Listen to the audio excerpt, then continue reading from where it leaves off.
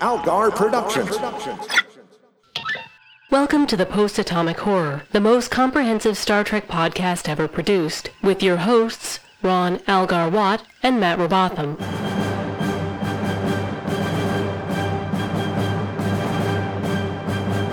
Episode 387, covering The Brightest Star and The Escape Artist.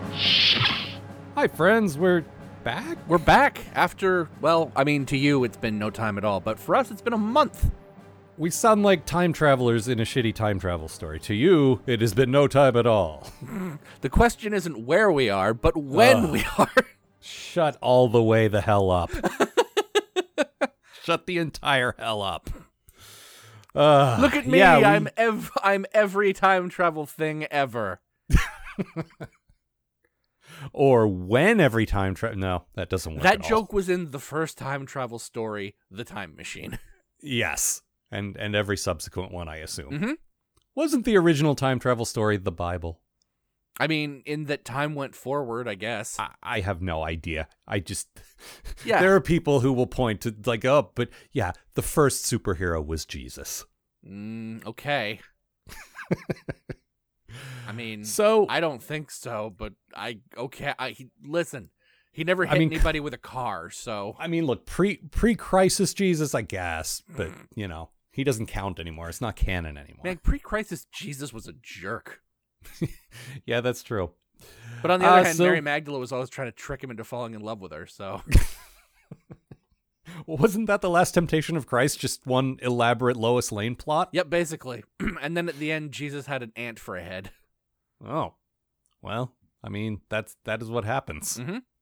I guess. Yep. How the hell did we get here? Jesus Christ, best pal, Judas.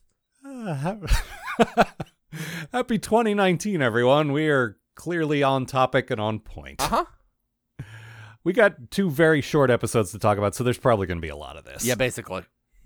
Would you say, this is my impression, I certainly don't want to speak for you, but would you say these were 2 very good representations of Star Trek? Absolutely. I'm going to say this right now. This is an indication of sort of what we're going... If the 4 shorts have been an indication of what we're going into in Season 2 of Discovery, I'm very excited for the show to come back.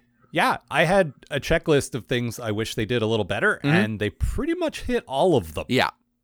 More like character-driven stuff that isn't just about Michael. I love Michael, but I want to know more about other guys. Yep. A little more levity, a little more of that hopeful future, that optimistic, idealistic future. Not smug future man Gene stuff, but, you know, just more hopeful. Some straight-up sci-fi. Like, there's so much more of all of that. It feels more fun and more like an adventure and less like something we have to endure. Yeah, absolutely.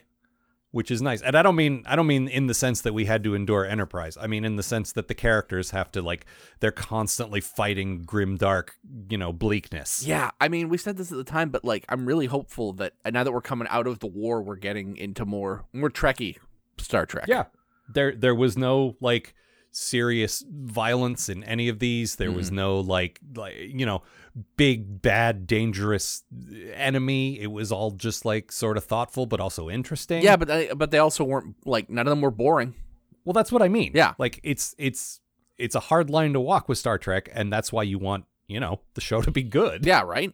Of course it's a hard line to walk, but if you're gonna put yourself out there and write a Star Trek show, do that. It's not impossible. No. And, I think, especially these 2, I would say, this is the tone I want. You have something really hopeful and inspiring in the first one and something just goofy and fun in the second one. And it's great. Now, these really came together. Yeah. And they're going to be doing more of these. I don't know if you heard. I did. Yeah. After the season wraps up, we're getting a couple more. So, the schedule of our show is still sort of TBD based on what they're dropping. Yeah, we're really in the weeds now, guys. Like, yeah, we don't know what most of 2019 is going to look like. Yeah, but if they drop right after season 2, we'll be on them. Yep. After this week, we will be reviewing more or less in real time, and I want to put this out here now, and I'll say this a couple of times. We've discussed it. New episodes of Discovery drop on Thursday nights, apparently. Yeah, we record Friday mornings or Saturday mornings if we have a guest. that gives us very little time for show prep. Like, yeah. last season they were dropping Sunday nights, and I was thinking, good, that gives us the whole week to watch, to think about it, to write our summaries, to revise our summaries. This gives us almost no time at all, and I feel like we may fail. I'm just going to put that out there right now. We may not be able to keep up with that schedule. We're going to try. Yeah. But there may be a week where we got to say, hey, we're putting this on pause. Next week will be coming out, 9 days later instead of 2 days later. Yeah. So just bear that in mind. We're going to give it a shot.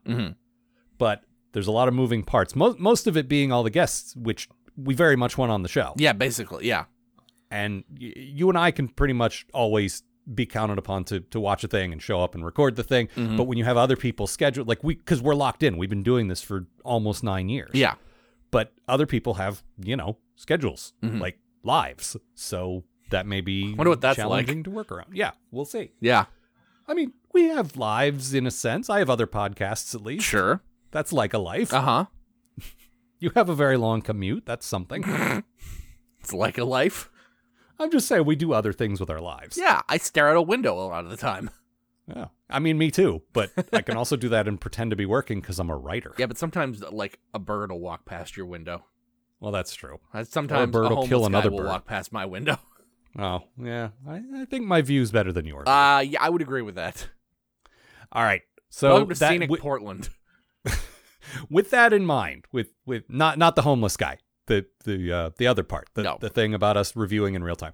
With that in mind, next week, hopefully, we will begin with Discovery Season 2 just a couple of days after it drops. The episode is called Brother, so look forward to that. But I guess first we got to... I feel like I'm wrapping up the show. I guess we need to actually start this one. Yeah, probably. So, 6.5 minutes. That's as good a time as any, I guess. mean, look. Again, these are shorts. Sure. So, and it's been a month since we've sat down and talked. So, a lot to talk about. All right. Why don't I tell you what happened in The Brightest Star? Yeah. Our story begins with Saru and some other Kelpians gathering kelp in what I assume must be called like Kelpia or Kelpius Prime or Kelpistan. Oh, it's Kaminar. Huh. Good then. Saru and his family are apparently typical of Kelpians, modest, primitive robe-wearing folk who sacrifice themselves to a technologically advanced race known as the Ba'ul, for reasons. Now, you or I might think living like this would be total bogus bullshit, and hey, look at that, that's also what Saru thinks. And so, when he finds a piece of advanced technology left behind by the Ba'ul, he keeps the thing hidden from his sister Sarana and his father Sarucifer. Not appearing in this episode are their other sister Serenifer, their mother Saruth, cousin Sarusi, uncle Sarubert, and his partner Sarajer, because they've all been sacrificed to the Ba'ul already. Eventually, Saru figures out how the Ba'ul technology works and uses it to contact someone. Anyone who doesn't live on this backwards-ass planet. He's not picky. And yet, despite, or perhaps because of this, he makes contact with the greatest human living in this era of Trek, Philippa Georgiou. Georgiou, who's only a lieutenant at this point, visits Saru, praises his ingenuity, and offers to take him away with her. Gee, Saru replies, let me think.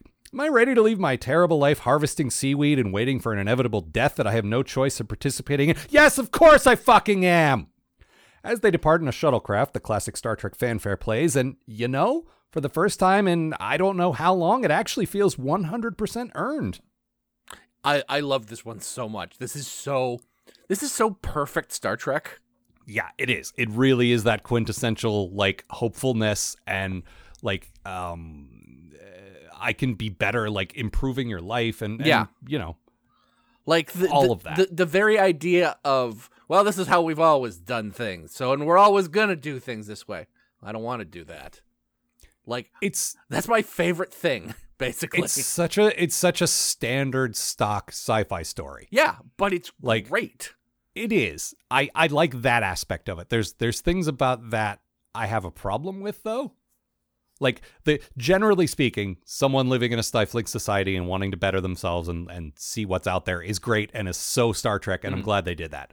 But specifically, this is my bad thing. Do we really need another weird pseudo-post-apocalyptic culture where dirt farmers, your favorite thing, pay some kind of quasi-religious tribute to more advanced people, and it's given a name like the Tributening or something? See, I like how this episode answers a lot of questions I had about how Saru's people actually work. Yeah, and apparently Doug Jones also. He's like, I did not realize it was like this until they gave me this script. This makes a lot more sense now. Yeah, no, well, they called them a prey species in the show. And I assumed that meant they were, like, living on a planet full of monsters that were, like, constantly chasing them and stuff. You know? I pictured them like gazelles, basically. Yeah, exactly. And to have them be prey to other aliens who are apparently just coming and picking them off, that makes a lot more sense. It does. And again, in broad strokes, I like that. It's just that specific, that Hunger Games-y sort of... I mean, one of the times we did one of our crossovers with the Gavs, we did that British thing that was basically this thing. Yeah, I thought of that too, actually. And it's in so much young adult fiction, but it's in so much just post-apocalypse. You know what I'm talking about? Oh, totally. Like, you've probably read way more of this than I have because I tire of it very easily. Listen, every 8th month we have to prepare for the Doomening. And it never makes any sense. It doesn't make sense here either. Why? Why do these Ba'ul people want... what do they call it? The harvest or something? Yeah, I'm sure it's the harvest. It's always the fucking harvest. Yeah. But why do they want them? Reasons? I don't know. And again... Well, I mean, like, I mentioned this before. I sort of feel like this is something they'll pick up in the series now. Could be. I'd be interested in knowing more about this if it makes more sense. If it does... Like, to be clear, I've said this from day one. Mm. If the premise and the setting doesn't make 100% sense, but it's true to the character and the character has a great arc, I don't care. Yeah. And that's what it comes down to. Because Saru's arc here is so... I mean, it's so simple, but it's also really effective. Mm-hmm. And Doug Jones fucking nails it. Like, everything about that is great. Yeah. It could be a little less hacky and a little less cliched, the background part, but all the bits about him were perfect. I mean, that's the thing. Like, it might be like, cliche, but it works for this character. Like, yeah, it does. I just, it's just one of those things. Sure. That, like, when I first saw, like, the first couple of minutes of the episode, I'm like, oh boy, another one of these, huh? But, then it took some twists and turns that I really liked. Yeah. And fucking... Well, let's talk about your good thing, and then we'll get into that. I mean, like, I really like Saru's entire deal as a pre-warp alien who contacts Starfleet and then brings in Georgiou as the woman who freed him from, like, this horrible world. Like, it strengthens their relationship so much. Like, you can really see why he was so fucking pissed at Michael for most of season 1. Uh-huh. It's just like... And it makes Georgiou a more interesting character, which I would have thought would be impossible because she's already great. Well, and you kind of cheated there. I mean, yes. That's two good things. I suppose that's true. Which is forbidden under PA law, and now we must fight with knives. But really, though, my specific good thing was Georgiou. Like, I did not... Like... When the shuttle came down the first time I saw it, I was like, well, I would love for this to be Georgiou, but there's no way they got Michelle Yeoh for this 15-minute short. Yep. She's too busy for this. Come on. Like this web-exclusive 15-minute, no one's ever going to see it thing. She's got better things to do. And then it was her, and it was like, yay! Yeah. I love the idea that she's going around the quadrant collecting damaged people with potential. Yeah, like by the time she's captain of the Shenzhou, the ship is just full of people she picked up. Yeah, her, like Michael and Saru and everyone there has a story where they were struggling to fit in wherever it is they were, and Georgiou saw their potential and picked them up and brought them to her ship. Yeah, every single person and most of them are dead now, but still. And it really makes me wish and hope that if they are going to give her a spinoff, that it's about, like, prime Georgiou before she died and not mirror Georgiou in Section 31. That's the thing. Prime Georgiou is such an interesting character, and she's so much more interesting than evil Georgiou, who I also like. But... Oh, no, she's fun in a campy sort of once-a-season cackle and have fun with it way. Yeah, that's the thing. I would like evil Georgiou to show up as an occasionally reoccurring villain. I would watch an entire show about Prime Georgiou.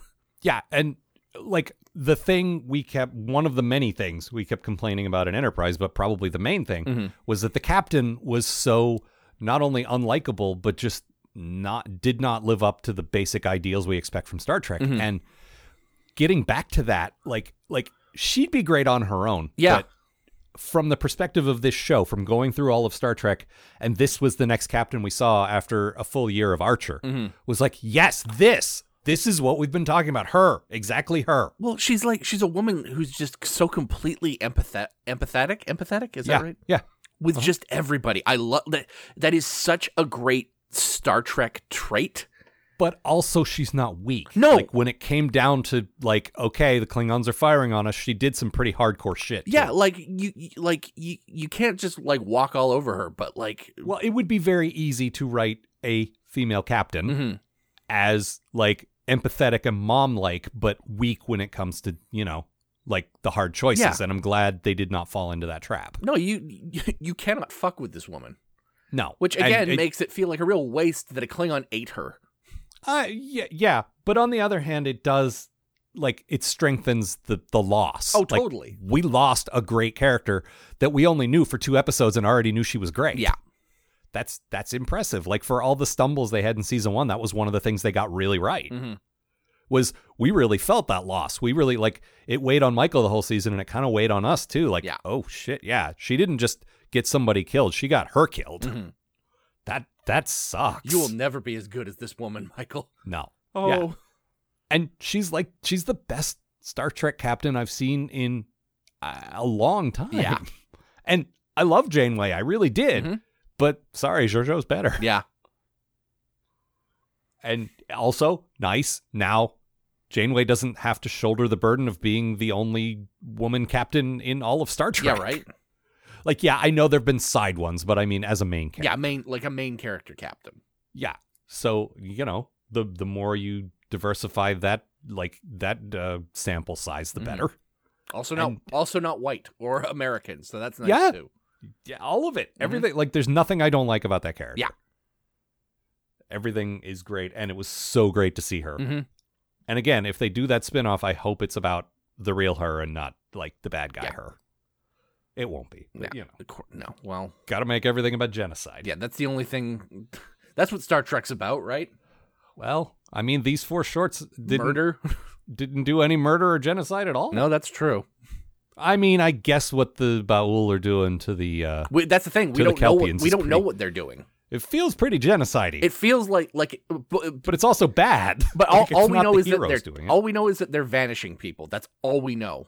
And that's true. That's sort of why I want to get back to this plot line, like, at some point in season 2. Like, where are these people going? Like, Georgiou talks to Saru about it. Like, she is aware that these people are visiting this planet.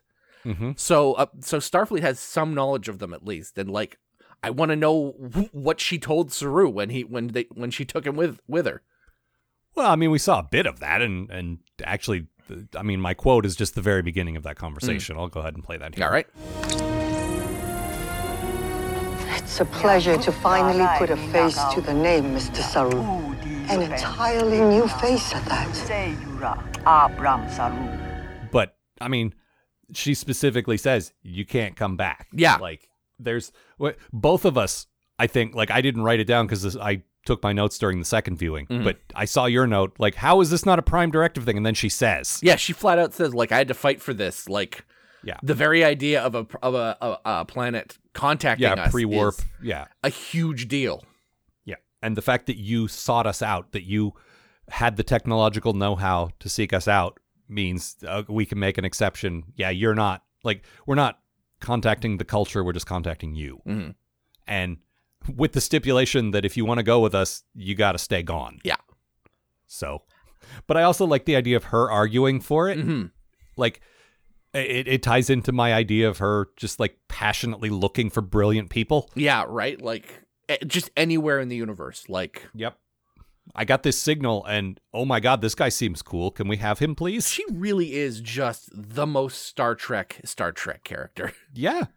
And that's why I would love to see more of her. Yeah. Like, I'm glad she's dead in the sense of I'm glad those dramatic stakes mattered. All of season 1 was built on that, and it would have felt like a shitty cop-out if they brought her back to life. Yeah. Can you imagine that show if they hadn't done those first 2 fucking episodes? I think about that a lot. Oh, God. Yeah.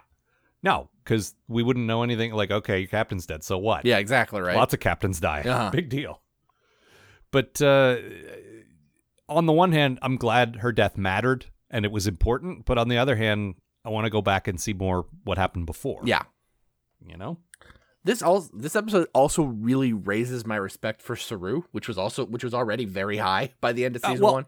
I thought I only started liking him after he changed on that singing planet, but it turns out no, he was pretty cool before then. Yeah, just the idea of you take this guy from fucking Mud Planet and like Mud with 1D, not Mud Planet. No, not to be confused with Mud's Planet. Right. But no, you take him away from this planet and like by the time we catch up with him in Discovery, he's a fucking commander. Like, yeah, like that's learning everything. Like, we don't know how much time passes between this episode. Memory Alpha figured it out because they said it was about 10 years before the earliest flashback in the pilot. Okay. So I think we're 15 to 20 years before. Okay, that makes sense. Which is quite something. I mean, and you can kind of puzzle that out too because Georgiou's a lieutenant, yeah. And usually it takes you X a number of years. I don't know off the top of my head, but it takes a certain amount of time on average to progress through the ranks, unless you're Kirk. Sure. But everyone else. Yeah.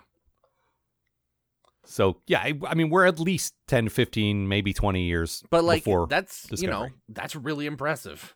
Yeah. No, it absolutely is. The guy had to plus, learn literally everything. He had to, yeah. I mean, he had to relearn basic things and then go to the academy and learn all the other stuff and then rise through the ranks. Yeah. So, guess what, Saru? You get, I don't know, some kind of medal. I probably got something kicking around here. You want to give him your best cup, or is that too valuable? I absolutely do not want to give him my best cup. Okay. Let's see. You can have my Enterprise pizza cutter. How about that? I can picture that perfectly. I got a Tom Servo toy I could spray paint gold and put on top of a box or something. How about that? I don't think he's going to answer you. Best in science fiction. But yeah, he really sold, because like I said, that is an old story that we've heard a million times. The, dreamer on a primitive planet wants better. Yeah. But he really made it work. Yep. And a lot of that was in the acting. Mm-hmm. I'm very pleased with that. Yeah. What was your bad thing? What was my bad thing? Oh, yeah, the Kelpians literally harvest kelp. Come on, guys. Yeah. Yeah. Really? The best. Yeah. Definitely not. My working theory is that that's what Starfleet named them. They're just like, oh, look at them harvest kelp. These are Kelpians. I feel like Georgiou would have put more thought into it than that, but someone else must have looked at her report and said, you never gave these people a name. You just called them species, 1062 or whatever. Calling them Kelpians. They harvest Kelpians. Kelp. Yeah. Rick, you're fired. You're not allowed to name species anymore. It's like the Poochie thing. Anyone have a problem with Kelpians? All right, let's go to lunch. It's like the 18th like the last guys you discovered were called the Beansians, for Christ's sake. Get out of here. All right. Anything else about this one? Not a big fan of the Kelpian makeup for everybody who isn't Saru. Oh, I disagree. I thought they all looked pretty good. Everyone just looked slightly cheaper than him, which I get because he's the one that they, Well, yeah, and it's a short. I feel like they put less money into the shorts than they do in a full episode, sure. Obviously. So, but no, it didn't bother me at all. I thought they looked pretty good. Also, there were only 2 of them. And also, the chunk that fell off the spaceship was definitely a PlayStation 4. Yeah, it looked. Yeah, it did. I like that the first message that he got was just hello, Jerry. Hello. He's just like, I don't know what this means. All right. Anything else? No. Excuse me. The opposite of no. Okay. Yeah, we are professional podcasters entering our 9th year of Star Trek podcasting and 10th year of overall podcasting. We can answer each other's simple questions and anticipate each other's needs. Mm-hmm. Oh, I suppose you want me to read my summary now. Yes, if you could, tell us about the escape artist. All right, so Harcourt Fenton Mudd awakens from his newest beating to discover that he's being sold to an angry Tellarite with a stolen cudgel. Tale as old as time, am I right? Tellarite's preparing to deliver him to Starfleet for his sizable bounty. And also Mudd slept with his sister, so there's a macho thing involved here. Mudd tries everything he can to escape from bribery, he has no money, to a common foe, the Tellarite has no foes, to outright Ferengi-style begging, this helps no one, none of which works. Mudd also reflects on past times that aliens have captured him. Apparently it happens quite a lot. The short is called the Escape Artist, but Harry seems to have very little art when it comes to this. Mostly he yells and cries a lot. Eventually, the Tellarite returns Mudd to Starfleet, only to discover that he is, in fact, one of many, many Mudd androids that the real Harry has been shipping out to bounty hunters all over the galaxy. Joke's on you, Starfleet! Enjoy your jerk-ass free robots!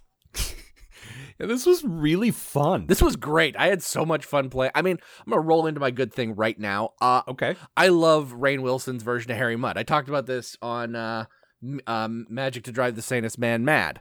I would not have thought recasting him as Harry Mudd and making Harry Mudd a main character or at least a reoccurring character in Discovery would be a good idea.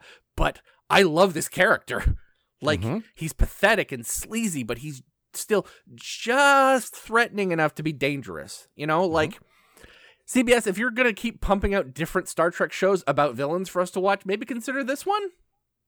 My thing is, I agree with you 100%. I think he's great. Mm-hmm. He's fun to watch. He's interesting. He's a kind of character that we don't get enough of in Star Trek sometimes. Mm-hmm. We like in DS9, we had Quark and we had people who associated with Quark. But for the most part, we don't get guys like this. We get the virtuous, straight arrow Starfleet guys. Mm-hmm. But I wish he wasn't Harry Mudd. It's such a minor thing, and I don't really care that much. But couldn't he just be this exact character and not be Harry Mudd? I mean, it's the thing we keep coming back to with not just Star Trek, but everything these days, man.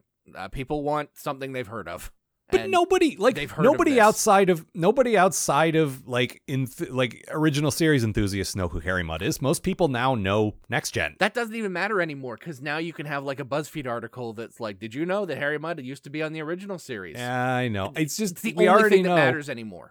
We already know in this world that Harry Mudd and Cyrano Jones exist. Why not just make another guy who's just like that and call him something else? Yeah, well, I keep telling you, man, the philosophy is why introduce something new when you can introduce something people have heard of. But it's, I guess. I mean, I get you. Look, man, I agree with you, but this is the world we live in. No, this is what we have, and I think he's quite good. And it makes me hopeful because my reaction coming into season 2, oh, good, Spock again, is maybe that'll be good too. Yeah. Maybe they'll put a new spin on him or at least understand the character enough to make it still interesting or whatever. But, that's all. Now, at this point, Discovery's won me over enough that I'm cautiously optimistic about where they're going with that. But even still, if he's going to be this recurring guy and he signed on for contractually he signed on for a bunch of appearances and he might not make them all. Yeah. But it's kind of like when Sam Jackson signed up for 9 Marvel movies, and we're like, 9 Marvel movies? Yeah. And then 15 Marvel movies later. Oh, yeah. Oh, he's going to keep doing them, right? Uh-huh. And I don't know, if they're recurring, shows up once a season and Vex is the crew guy is going to be Harry. I don't know. Couldn't you make your own guy? Yeah. Well, that's all. Yeah. But if this is what we have, and it is, I do like him. He's a lot of fun. Yeah. And my good thing is there's bits of him that are so much of a cliche and they know that. Yeah. And they fucking hang a lantern on it. He actually says, "We're not so different, you and I." And they actually turned it into a joke. Yeah. He says it and the Tellarite guy rolls his eyes so hard and just laughs at him. He's like, does that line ever work? That's the only acceptable use of cliches like that. Having people call it out and just say, are you really saying that with your mouth right now? If they could similarly kill "it's ironic, isn't it?" I'd be a very happy man. But I mean, I love it for him because, he'll literally try anything. Yes. That's this whole episode is just him trying every like you said in your summary. Yeah, he tries all the angles and none of them work. The dude has no self-awareness or anything. He will go from I will kill you to I will give you $50 if you let me go on a dime and not think anything of it. Yep. No, it's great. And I love the way the episode is structured where we keep triggering flashbacks to him doing it over and over again and it being just as ineffectual as it always is. Yeah, this is always it is always bad except for the one time when it almost works on some guy. Oh yeah, the stupid Orion. Yeah, because that's the thing. It doesn't it never works except for the one time it does work, and that's all he wants. Oh my God, that Orion, like the casting on him was perfect. Yeah. He was, what was it, the Seinfeld episode where Elaine dated stupid guys? They called them mimbos, I think. Yeah. Like male bimbos. That guy just had a perfect mimbo, like chiseled, handsome as hell, like sexy, but so dumb looking. Yep. And we spent 20 seconds with him, and I got all of that. Like, oh yeah, he's going to fall for this. Look at him. Look at the idiot. And this is your quote, isn't it? This is actually where my quote comes from. I love this scene so much. I'm telling you, I'm rich. You let me down from here. I'll make it worth your while. I'm listening. You'll never have to set foot in a slum like this again. I'll give you so much latinum, you'll be able to wear a cape, and nobody will be able to say anything because rich people get to do whatever they want. Your enemies will be positively green with envy. Greener. So to speak. You'll be invited to only the finest soirees. I would look good in a cape. You would look amazing in a cape. Yeah. That would have been my choice as well. The phrase, you'll get to wear a cape and no one can say anything about it because you're rich and rich people get to do whatever they want is so good. You would look terrific in a cape. I would look terrific in a cape. Yeah, it's so good. And then the eye-rolly Orion woman who comes in and says, Carl, get out of here. No, she says, there's a camera right there. Yeah, I can see everything. And he's, I almost had him. Get out of here. So good. How long has it been since Star Trek truly understood, and we talked about this with Mudd's first appearance, but truly understood jokes and a funny episode. Yeah, right? I mean, Voyager had Captain Proton, but they also had a lot of failed attempts at levity with Neelix, with later episodes with the Doctor, with Fairhaven. Yep. But they did do Captain Proton. Yeah. And then before that, you have to go back to like DS9 to like Trials and Tribulations or Armand Bashir. Like, I mean, it's been a long time. If there's one thing we can say about Enterprise, it was that there was not a single joke in 4 years of that show. No, 4 years, 98 episodes. There's not one that was just kind of a light. I mean, Trip Gets Pregnant was kind of like that, I guess, but not really. Yeah. It just... it's so nice to see it back. Yeah, it you really don't always have to take it seriously. It doesn't invalidate. Like, that was Gene Roddenberry's thing, was like, don't do funny episodes because it undercuts the seriousness of the show. And then he went on vacation and they made fucking The Trouble with Tribbles. Yep. And they're like, no, what it does, it provides a nice, like, light counterpoint to some of the heavier episodes so that it makes them even better. Yeah, well... You can do The Trouble with Tribbles and then, like, a week later do The Doomsday Machine. Yeah, like, that's why the original series was very good. Yes. For a while. And then he went away again and they made, like, a piece of the action. Like, the fun episodes of that show only happened when he was not around. Yeah, well... And when he lost control of the movies, they did The Voyage Home. And he hated it. Yeah, I know. And that's the one that, like, nobody likes Star Trek. Nobody cares much about Star Trek likes that movie. Yeah, exactly. It's fun and light and accessible. Yeah. And I think this could be, too. I think if you wanted to say you want a taste of some of Discovery, but you don't really want to get steeped in all the stuff, watch this one. Yeah. This is fun. It's just, it's fun. It's just good. It's a good time. Star Trek can be fun. I like this guy. Yeah. I want more I of his hate this adventures. guy. Yeah. But, you know. And there were a lot of good callbacks. Oh, yeah. Like, at the end, one of the androids we see is wearing the ridiculous blue jacket that he's wearing in his second appearance, which is great. No, I really enjoyed, like, that just, like, popped out at me. It's like, hey, it's that! Yeah. That's what Harry Mudd looks like. Yeah. I mean, you know, he should have a beard. He should have a big handlebar mustache, but, you know. The thing is, I can see, like, the We're like 10 Rainn years Wilson before. becoming classic Harry Mudd in about 10, 15 years. Yeah. No, and I also, want him to. And also, like, I can see him sort of lightening by the time he gets to the guy that, like... But like I read fucks an with interview. Kirk. I read an interview with him, and he was, like, there was an edge to him. There always was. Sure. Well, look, he was a pimp in his first appearance. Yeah, who was not afraid to murder people, as I recall. Yeah. Like, there's always been an edge to him. They've sharpened it a little bit. But mostly in that episode where he completely failed to kill Lorca over and over again. Yeah. Like, well, look, that's the thing. He didn't completely fail. He succeeded. In he killing Gorga did succeed, but he thousands of ultimately times. failed. Yeah.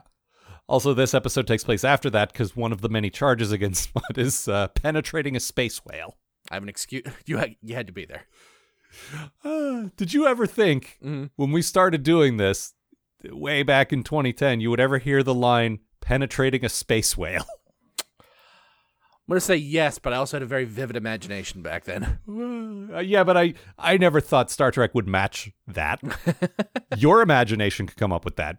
And maybe theirs could too, but they'd never put it on the air. No, of course not. Penetrating a space whale. But they did. Mm-hmm. Very good. My bad thing is the fandom. Yeah. There was this tired article on one of the nerd news sites. I don't remember which now. And actually, I do remember the article I read was referencing another article. No. This is good. All right. What I read was saying a lot of people are complaining about this. Here's why they're wrong. So okay. the article I read was okay. All right. But it was referencing another article, and I don't have that handy. I'm sorry. But there are people out there discussing, I know for a fact, about how Harry Mudd shouldn't be able to make realistic androids because data doesn't exist yet. And it just reminded me again of all the people who complain about how not like Star Trek Discovery is when half the stuff they're complaining about is from Star Trek in the first place. Yeah. Like, Mudd had androids that were indistinguishable from people in one of the actual original series episodes. This is like, it's foreshadowing. Yeah. It's foreshadowing his mustache. And his androids. It's getting back to this certain type of fan that exists that only remembers vaguely stuff from TNG and is just like, well, that's Star Trek. Motherfucker, I've watched every goddamn episode of Star Trek that exists. Yeah. It's fine. Who knows better what Star Trek is than us? Yeah. Who not only have watched, but also, like, examined and dissected and discussed every single hour this franchise has put out. Yeah. It's fine. There were there were not just fucking androids in that one Mudd episode. Oh no, there were androids all over the friggin' original series that were indistinguishable from humans. You want to get into Data being a more sophisticated android or the first self-aware android. Yeah, you want to make him special. Fine. Yeah. But fucking a bunch of androids that think they're the real person, it's fine. It's fine. Yeah. Shut up, it's fine. Uh-huh. Going into a bit of a David Mitchell rant there. Yeah. It's fine. It's all fine. It's demonstrably fine. Yeah. I will say, to be clear, this fandom isn't nearly as insufferable or all-out toxic as some others, most others. Star Trek fandom has been surprisingly not terrible. Like, there are people out there. There are certainly examples out there. There always are. But when you look at comics fans, Star Wars fans, there's some rough stuff out there. Star Wars fans have been really holding the metal for the last couple of years. Yeah, but only relatively recently. Yeah. Like, I mean, they've always been out there, but the real vocal bullshit has been the last couple of years. But what I'm saying is, you don't really hear a swell of horrible negative Star Trek fans. Just bits here and there. At least not in the circles we move in. But I notice these things. Mm-hmm. Like, I'm sure something would slip past my radar. I'm not saying that. I'm saying, but if it was mentioned anywhere, someone probably would have told us about it. Yeah. And it's nice to know. It could just be no one's watching the fucking show because it's behind a paywall. Yeah. And we're just not really a fandom much at all anymore. Yeah. But I'd like to think maybe we're a little bit better. I don't know. Or we're just lucky. Yeah. And hey, if nothing else, at least Memory Alpha now has an entry for Cudgel. That's exciting. Put it right next to Ladders. It's seriously. Because I looked like I always do, and unfortunately these are too new, and there's no real like behind the scenes insights yet, which is unfortunate. It's just basically plot summary. But then it links to all the things referenced, on other pages, and someone created a fresh entry for Cudgel just based on this. Yep. Keep doing your thing, Memory Alpha. But stop deleting anytime Flunk puts up a joke entry. Yes, please do. Harold Kim, canon. Yep. Ask me how Kanar is made. What was your bad thing? I don't know what a jipper is. Well, Memory Alpha's got you there too, partner. Yeah, I looked it up. I still don't know what a jipper is. Now I just know what a picture of a jipper is. No, they created an entry for it, but it's like citation needed. be sipping jippers on a beach right now. That was so great. Such a great fucking end. It's so good. The way he so at the end you got like what 8 or 10 or 12 mud androids all saying exactly the same thing and shoved in a closet. Yeah, one of them's got missing an arm. One of them's sitting on another one, which I thought was really funny. And they're all saying that line and with the exact same inflection, and he gives it a weird inflection to kind of call attention to it, which I like. If I had any money at all, I'd be sipping jippers on a beach right now. And then the new one chimes in. It's really good. Yeah. No, I want more of this. Yeah. Like this and the last one together. I mean, all 4 of the shorts, really. But this and the last one together are so exactly what I thought they needed more of. Yeah. More hopefulness, more levity. Yep. And they got them. They did it. Good job, guys. Mm-hmm. Also, I love the disco music. Oh, that was so good. Yep. That was all. If this episode hadn't been so funny, that would have been my quote. That disco music leading in was so good. Yep. Well, there's some at the beginning, and then it plays a couple of times through the episode, and then at the end, where that scene we're talking about, where they're all saying that line, the music's under that too. And Amanda's like, "When is the dance remix of Sipping Jippers on a Beach right now?" Oh, at the beginning we have a it ends up being Mud in disguise, but big robot suited, like robot voiced thing that Flonk says could be Disco's version of a Breen. Which I didn't catch right away, but like, yeah, that's... I mean, it could be Mud in the suit, but it's still a Breen suit. Yeah. We've seen plenty of humans and humanoids wearing their suits. He does that Breen like... Yeah, exactly. It's got that... Yeah, I like that. Mm-hmm. The Tellarite guy, I think, was probably the best we've seen so far. Like, I particularly like the tusks. Yeah, I think they really nailed the look of them finally. It only took 50 years.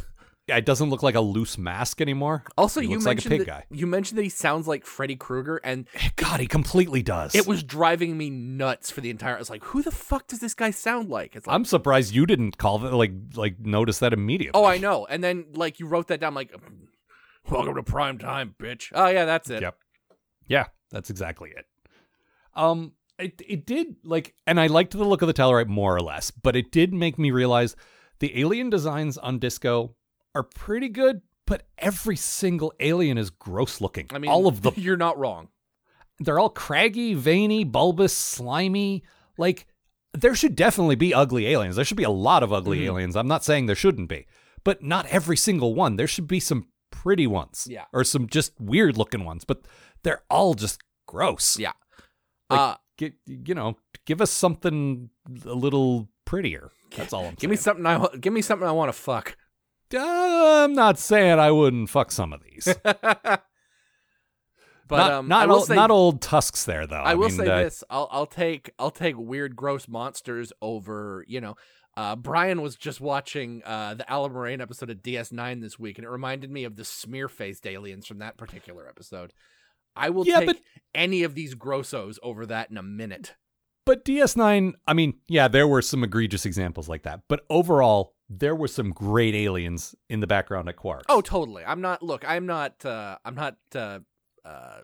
out DS9, but like I am calling out Star Trek's history of shit aliens. Oh, no, especially through Voyager. Voyager was about 50-50. Yeah. And then Enterprise mostly had bad ones. Yeah. Like, they had some okay ones. But all I'm saying is give us somebody like Morn, who's a little ugly, but not just like a steaming pile of what's it. That's all I'm saying. I love that your example of an attractive alien is Morn, the cow man. No, I'm saying still go a little ugly. Just not full on grotesque is all. Morn, not full on grotesque, raves Ron Algar Watt. Morn, I'd hit it. Let's just say that. Look, all I'm saying is Tusky, like, you think teeth are bad. You don't want to be in the middle of like an intimate moment and go tusks. Like, no. Sorry, I bit your dick off. Yeah. Good thing I'm a Klingon. I got 2. Also, there was and again, kind of a craggly, grotesque looking thing, but the little alien woman bounty hunter who said Mud makes a crack about her being short, and she says, "I am of normal height." That's just Amanda. that character's just Amanda. Yeah, that's about right. Also, I loved at one point he's going through all his various, like, let me try this. Nope, let me try this. He says, I'm with the Resistance. Yep. And I love that because he's not specific about it. It's just a generic, like, there's always a Resistance. You throw that out there and half the time someone's going to say, really, the Resistance? Because every planet has one of those. Looking forward to Memory Alpha being all like, he was talking about the Maquis. No, he wasn't. He was talking about the Resistance. It's coming, though. You know it's Yeah, coming. I know. You know how Memory Alpha works. I do. Anything else? I think that's everything. I didn't have a whole lot of notes for either of these, partly because they're short and mostly because I was really enjoying them. Yeah, I mean, I saw him a couple of times. Just like that's going to be how I have to do this: is watch him once and then come back and take notes. Because the first time I'm just, reacting. I had an early front runner for my quote before the really good line hit, which is the Tellarite listing off all of his crimes, and one of them is regicide, or attempted regicide. And Mudd goes, regicide. Pfft, he was a duke. Yep. Which I thought was hilarious, and also was very attempted chemistry. Yep. There were a lot of, like, comedy lines like that were very classic comedy that I'd seen in other things, but they were done very effectively so it's okay. He's very good. Like, I don't think I give Rainn. I didn't watch a whole lot of The Office, so like I'm not super familiar with Rainn Wilson, but he's. I did, but I saw pretty much all of it, and I liked him in that. But it's a very, like, if you saw any of it, you know what that character is. Oh, he's a completely different character than this. Yeah. Yeah. I don't think I've seen him in anything else though. Mm-hmm. But I mean, if you saw any of The Office, like you didn't miss anything. The only other thing I've ever seen him in was he gets chopped up in House of 1,000 Corpses. So he's corpse number like 6. Well, or he's something? in it a little bit more than that. I believe he gets turned into a fish man by a freak show. But did he penetrate a space whale though? No, that did not happen. Aw, disappointing. All right, well, that's all for this time. Yep. And once again, we have completely caught up and reviewed 100% of Star Trek until next week. So we will be back next week with first episode Discovery. Yes, it is called Brother. It is not about Rom. Yeah, it's not about Rom or Buster Bluth or Lore. Mm-hmm. Any of those famous brothers. It's brothers forgive each other, Data. Damn it, you beat me to it. But I'm pretty sure the brother in question is Spock. We'll see. So look forward to that.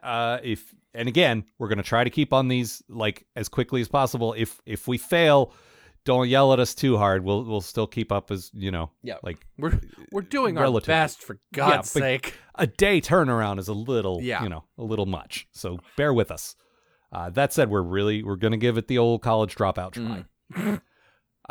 If you want to write to us, the address is postatomichorror@gmail.com, the website postatomichorror.com, Tumblr postatomichorror.tumblr.com. We are on Twitter @Algar, @RobotMatt. One other thing I wanted to mention. We have begun writing something that we are both very excited about. Yes. This is we have spent the last 8.5 years talking about what we think Star Trek should be, what it should get right. What it's got wrong. And we've decided to kind of put our money where our mouths are and write our own fanfic. Yeah. This will not just be like text. We're going to produce it as an audio play. Like I've done a lot of these over the years with local Seattle comedians and a lot of people we know that are very good voice actors. So we will be writing and producing. We're calling it Endeavor. The first one should be dropping. I'm not going to commit to a date yet, but soonish. Yeah. It will be out there for everyone. And after that, if you like what you hear, we're going to be starting a Patreon, and it'll be like a rewards thing. You want to hear more episodes to be available there. We're writing it together. It is not a parody. There's definitely comedic aspects to it. It's definitely a bit lighter. But we are playing it straight. Yeah, it is serious Star Trek, like we like. And we sat down and made a big list of all the stuff we like in Star Trek and we want to see more of, and that's basically what it is. And super excited. There will be more details available about that when they come available, but we're now ready to tell you that it is a thing that will be existing soon. We're in the midst of writing it and casting it and such, and very excited for you to hear that. Yeah. So look forward to that. And that's all for this time. That's it. See ya, folks. The Post-Atomic Horror Podcast is a co-production of Ron Algar Watt and Matt Robotham. Copyright 2019. Please don't sue us. We're just doing this for fun.